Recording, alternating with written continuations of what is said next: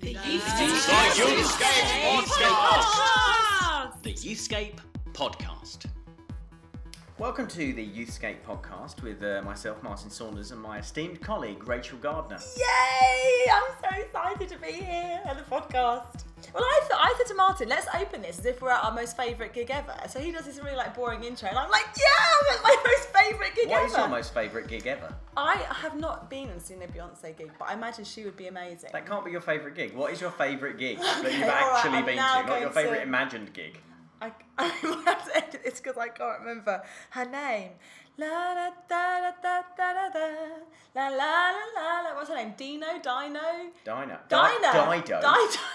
Dido.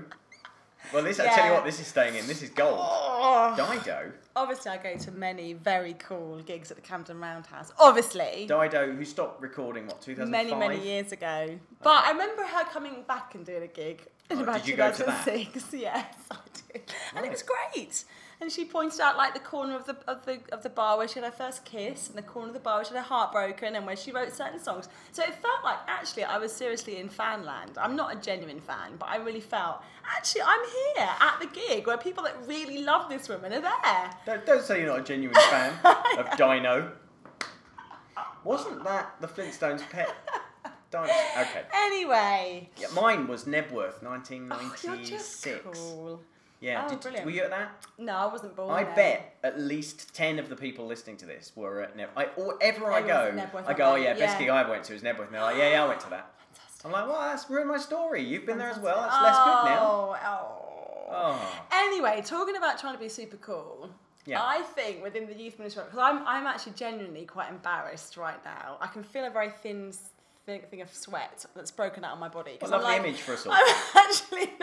I'm not very cool. And I do sometimes fall into the trap, Martin, I don't know if you ever do, but I do sometimes fall into the trap of when I introduce myself, particularly in youth work settings, as a youth worker, I find I really sometimes jump, and I want to qualify, I work with really tough kids.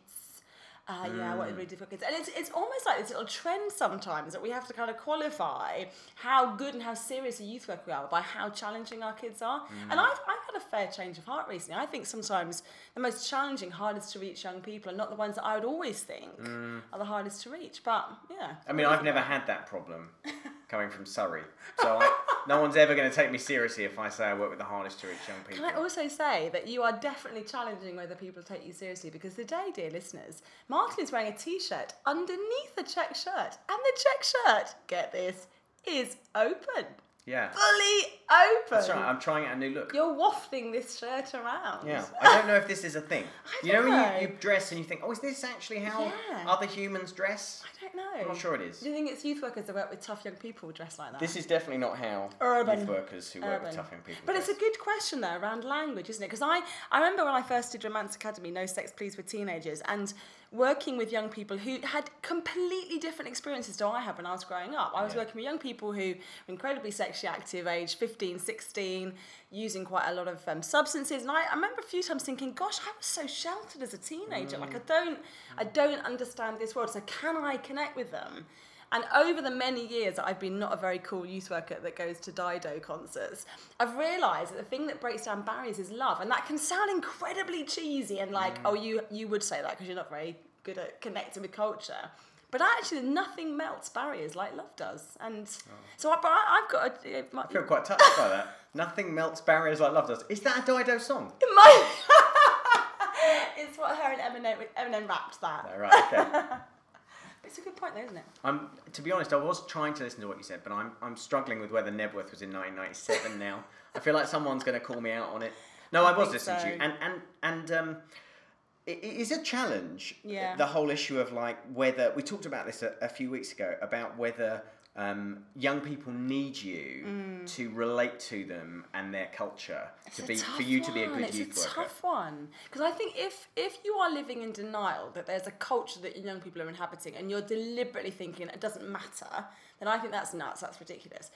I think if you have to be totally consumed in that culture to be able to have any conversation of any authenticity, I would say that out the other end probably isn't right. But somewhere in the middle, there has to be a sense that we've got to get where young people are coming from and the language that they're using and what that means for them. And Rach, we've got an exciting interview in a moment. I want to ask you a question though.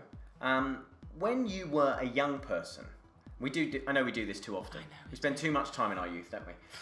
But when you were a young person, did you have a favourite word or youth culture phrase that you used as a teenager growing up? I'll give you some time to think about it, because I was a massive fan, probably into my 20s, of the word wicked.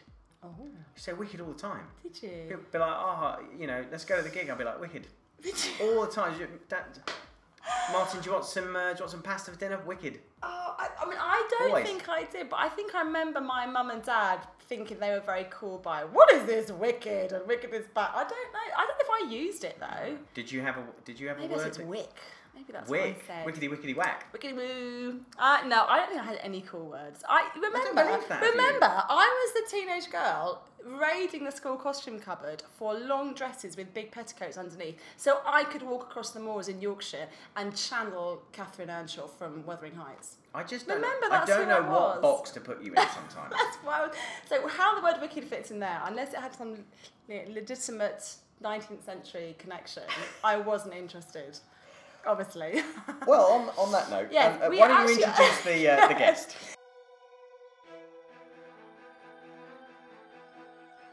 So I've recently been making some new friends in Birmingham. We're going to be hosting our National Youth Ministry Weekend there. Are you booked on?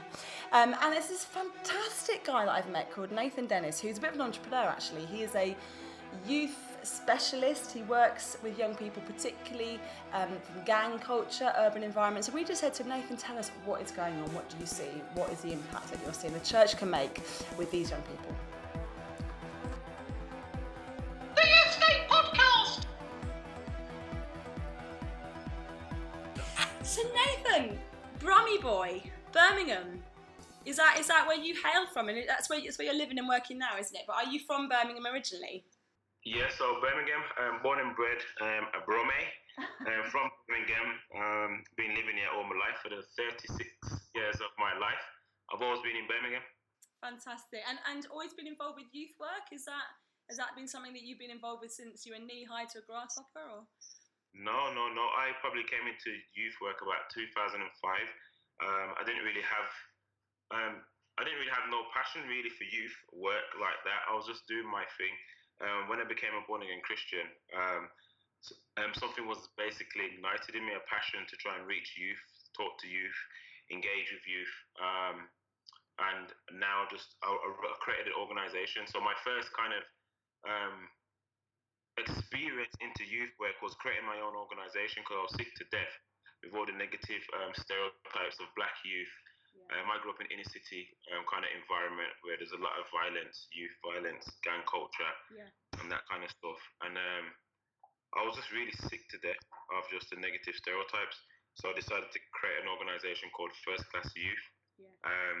That really was trying to push a message around empowerment, around hope, around the fact that we could be first class, regardless if it was working class, upper class, lower class, that we could just be first class individuals. So I started to do that. And during the time of setting up the organisation, I had a massive transformation of heart and mind, where I attended this church by invite. Wasn't interested in Christ or Christianity. I thought it was a big joke, to be quite honest. And I went to this service the week before my first daughter's christening. And all I can say is that I was touched in this service. The lifestyle I was living behind the scenes was very bad. I was dealing drugs and stuff like that within communities. I was quite a violent young person, but I was just overwhelmed by this love, which I started to understand is the love of God through Christ. And then that ignited that passion, and then it really underpinned my work with First Class Youth. And I started to do a lot of contracts with public sector, like the local Birmingham City Council, around helping them engage with antisocial youth, those who are on the fringes of joining gangs. And yeah, that's kind of how I got into youth, where it was just kind of like by accident, almost like. I mean, that's an incredible story, Nathan, that you're someone who has experienced a lot of what the young people you're working with now have been through. But you also had that real activist heart from very young, setting up First Class Legacy, and then God taking that and just adding so much more power and insight into that. And so you are a sort of youth specialist in terms of engaging with public sector, engaging with Which changed a lot. So that was the early days, 2005. 2011 had to close the organisation, change of government, Labour government lost their seat of power. Then we had massive cuts in 2011. Conservatives came into power, and the axe fell. And a lot of contracts we was doing at the time was with public sector organisations and housing associations around resident involvement, antisocial behaviour work, doing a lot of work for police as well, helping them with young people, troubled youth. But a lot of budget changed overnight. So I had to start to think creatively. I went and started to do some work with a charity in Birmingham called Bringing Hope, which led me into prisons, doing a lot of prison ministry, delivering a program called the Damascus Road Program, which is a 13-week program that deals with men, deals with masculinity, deals with trying to unlock the treasures. It's about hope, empowerment, trying to encourage men to say that they are worth something, that their life matters, that even though they're in prison. And I share my story. And what was powerful about those experiences, I'm not in prison as much as I used to be, but through those 3 years, I started to realize what we call the divine authority of God, of Christ, in terms of I used to go into very dark, very heavy atmospheres, and I would feel God literally show up in the room, show up in the sessions with the lads. Guys who the prison couldn't control were starting to just be very humble. I seen men who are feared in the streets cry their eyes out. I've seen many of the clients that I was working with were Muslim youth, which was interesting. Probably 93% of the men that was working with from Afro-Caribbean background were probably converts to Islam or just became Muslim through prison system. Yeah. But I was seeing how the love of God was able to transcend past religious barriers and melt men's hearts who the prison system couldn't cope with. Wow. So that was a powerful learning experience. And then during that experience, I felt God saying to me, look, you need to become more strategic. You need to develop something that when these men come out of prison, you have a business that can employ them. Yeah, so I stepped away from that type of work, which was a bit of a challenge because I do love it, but I felt like I needed to get to another level in my life around developing a business and an infrastructure that can, when they come out through the gates, they have something that can catch them. I'm not saying I'm going to be the answer to it, but making the partnerships to do that. So I've been doing a lot of consultancy work, working with different bodies, just giving ideas around how do you effectively engage what they class as hard to reach communities. So, I mean, is the church one of the bodies that can actually receive these men as they come out of prison and need somewhere to land that's not just going to send them back in again? Yes. So what we did, and this is where it gets difficult, and I think this might help the podcast. During my 3 years experience, one of the things I initiated was a Bringing Hope roadshow. So what I would do is we contacted, say, 100 Afro-Caribbean or Black majority churches and even other denominations and says, look, can we come into your church to do a presentation about the work we're doing? Because what we want to create within your team is like a support team that consists of a mentor, a counsellor, someone that's a friend that can meet the people through the gates. Because I've seen a successful model by an organisation called Caring for Ex-Offenders in London. So I think about 3 years ago, I went to a conference in London, a Christian organisation who had this powerful model where they had teams of 5 individuals in local churches that would meet prisoners through the gate. I tried to establish that within Birmingham. It wasn't successful, and I think there's a proper, for me, from my perspective, there's a problem around power and control for me in churches, and from what I see from a Black majority church perspective, where even though we are preaching the same gospel, there's not enough relationship building, I believe, where people are like having enough forums where they can dialogue and share ideas and strategies. So you find that everyone's kind of in silos trying to do the best thing that they can do. Yeah. So I do find when working with churches, it's very difficult because some churches use things like protocol or who's your leadership or where you're coming from, or there's a lot of, you guys probably, I don't know if you have it in your networks of churches, but I find it difficult. I find like I get more joy and more fruit when I'm working within like secular environments. To be honest, how does that make you feel, Yeah. Nathan? Because you're obviously a strong Christian, and you've talked very passionately about your own faith. How frustrating must that be? Yeah, I went through a season probably for 2 years. I was very angry. I went through like anger. I went through like, guys, can't you see that this is, for me, it's vital, because what I'm trying to say is I'm advocating for people that were just like me, type of thing. And I felt like no one was listening, and I felt like, you know, the church was just doing business as usual, clapping our hands on a Sunday, singing worship songs, but not necessarily doing the real practical helping people through life, not just in the criminal justice setting, just in any setting.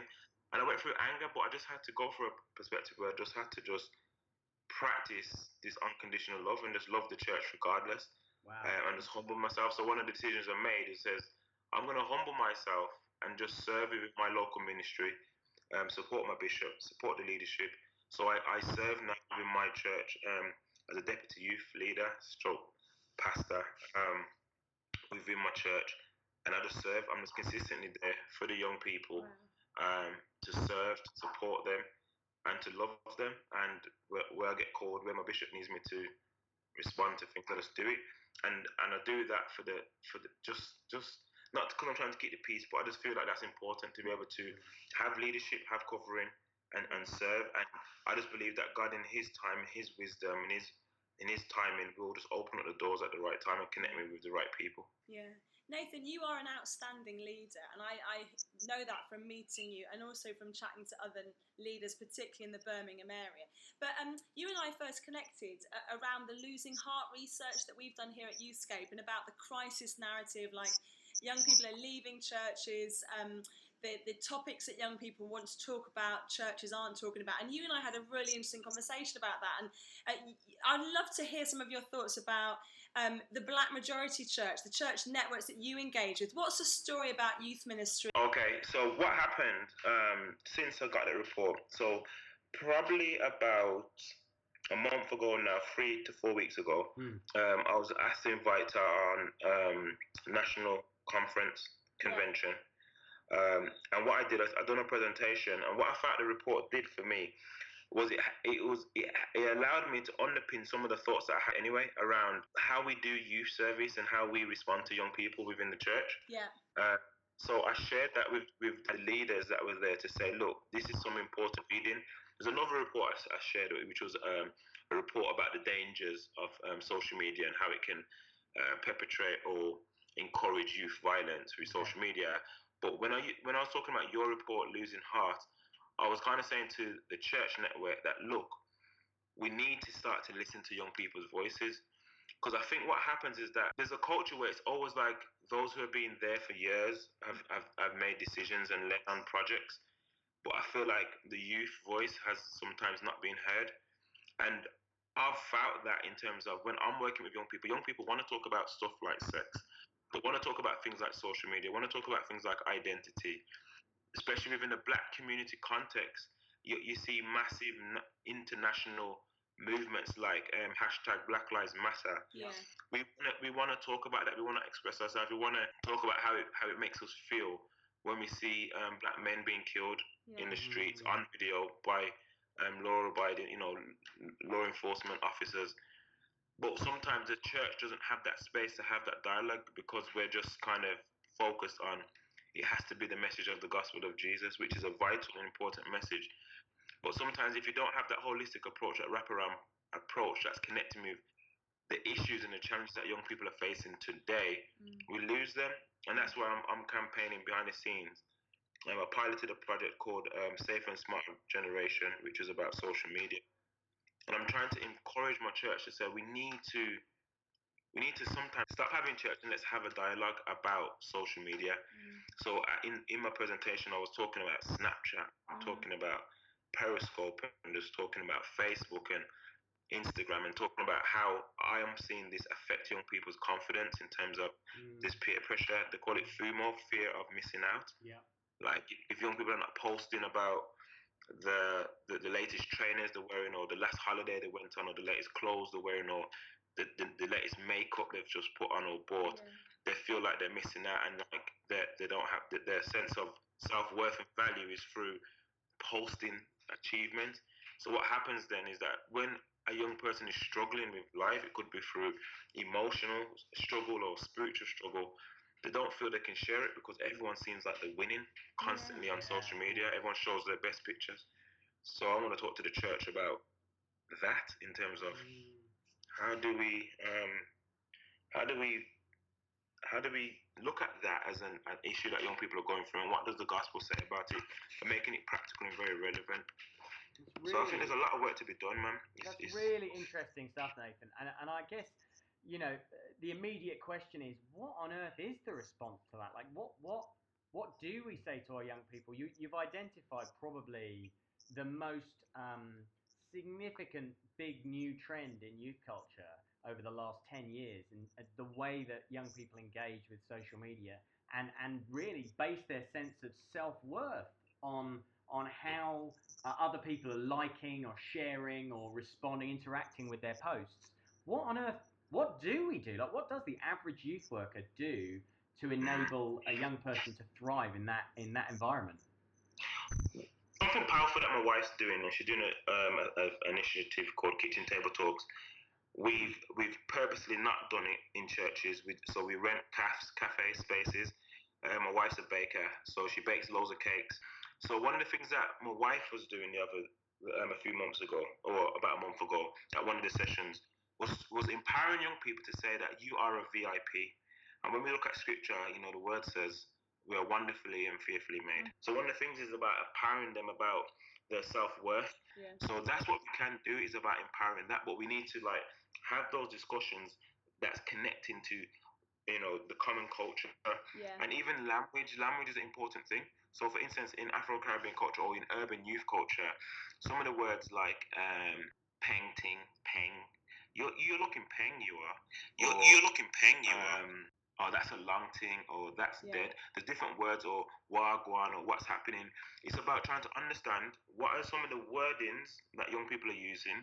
So, for instance, everyone talks about, that's lit, man. So that's saying everything looks great. That's amazing. That's lit.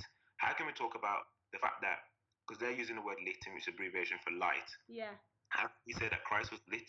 Christ is lit, you know. Do you know that? You know, Christ was actually paying. About how do we change some of how we're communicating to make it relevant? Because that's what Christ did. Is he used parables, but we have to use the language of the day to engage with you. Totally love that, and absolutely, that is such a good challenge, isn't it? That we understand the young people we're working with and their language and their way of speaking. Nathan, we're going to have to cut the interview there because we've run out of time, but I am so excited to say that you're going to be with us at the National Youth Ministry Weekends, which is so exciting, and chatting more with us around male identity, masculinity, in a bit of a late night chat. So I think that what we have to do, and I think this is just the start of many conversations, what we have to do is really invest in quality time with each other first, and to build a relationship. Because God's love is beyond culture and race. But the problem is we kind of recreating the cycles. So we put on events, we put on conferences, and then when you look at the lineup, it looks one particular race or culture, or there's probably one or two people from different cultures. What we have to do is, behind the scenes before events, is that we have to invest in each other.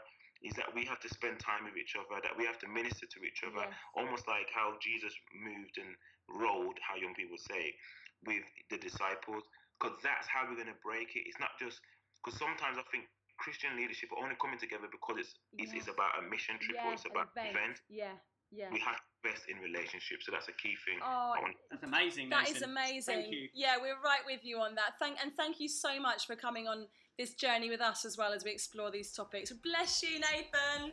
God bless you. God bless you. God bless everybody that's listening as well. Take care.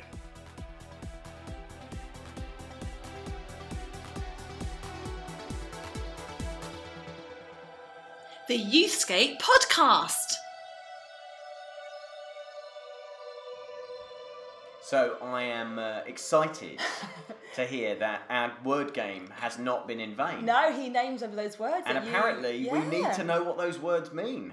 I know. And I fear I should have been remembering what they mean. Although I do, from I mean, week to week. I absolutely love this guy, Nathan. I think he is so brilliant. But I just know that if I stood there using those words, Fresh crepes. oh, it would just, like, they would just laugh me out of Birmingham. They'd laugh me out of my church youth group. So I do try sometimes to sound cool. It just doesn't work. It doesn't work, Nathan. It doesn't work. What does peng mean? I don't know. Did he say Jesus is peng, or He have I did, just said and the something brilliant offensive? thing was that while we were interviewing him, we both were like going, and Yeah, you we could were, just yeah. tell that both of us like, great, Nathan, because we had no idea what you were saying. dear. But brilliant. Okay, so let's find out what our word is, Oh, and we're going to play the word challenge. maybe I think we should get Nathan on the phone. So in the gap, I might call him and tell him what the word is. Word. Today's word is savage. Like savage.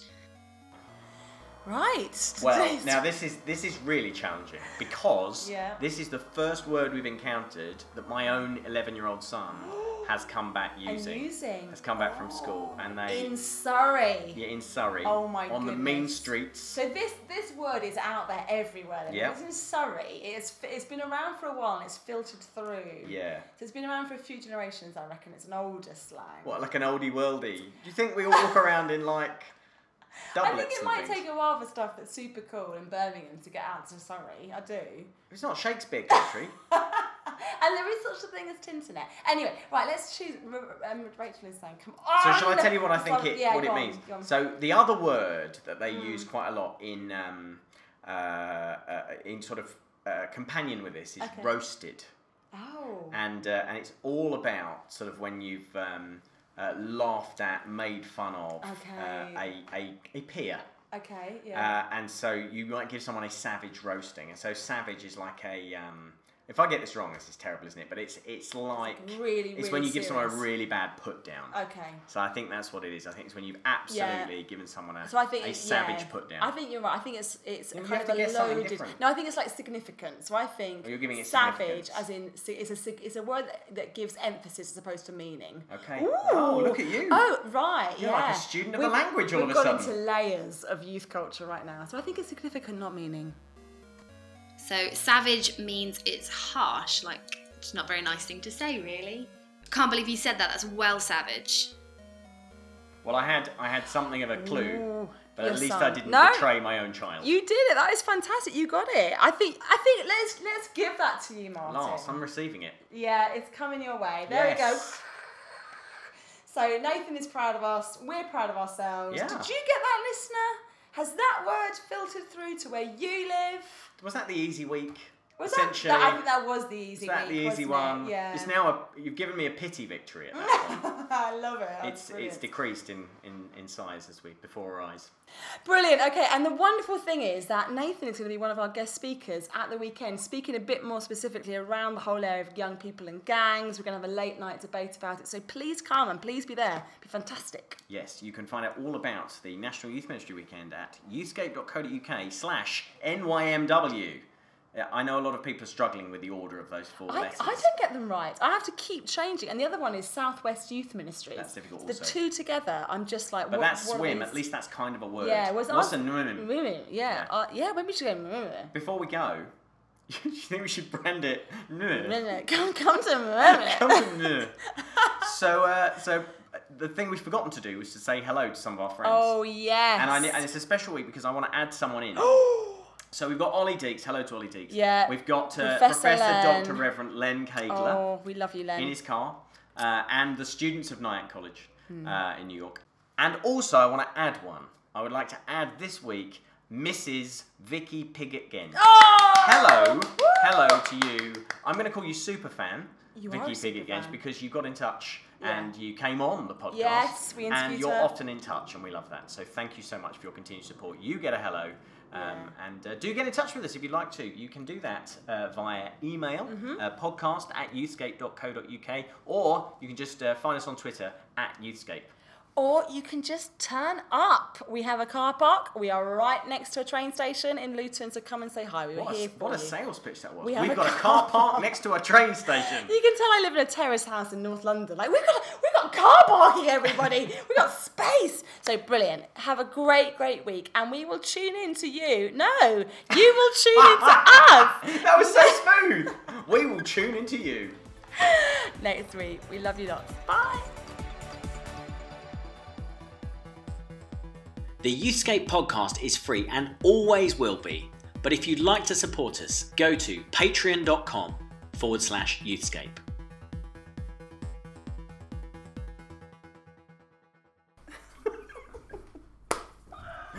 Stop now.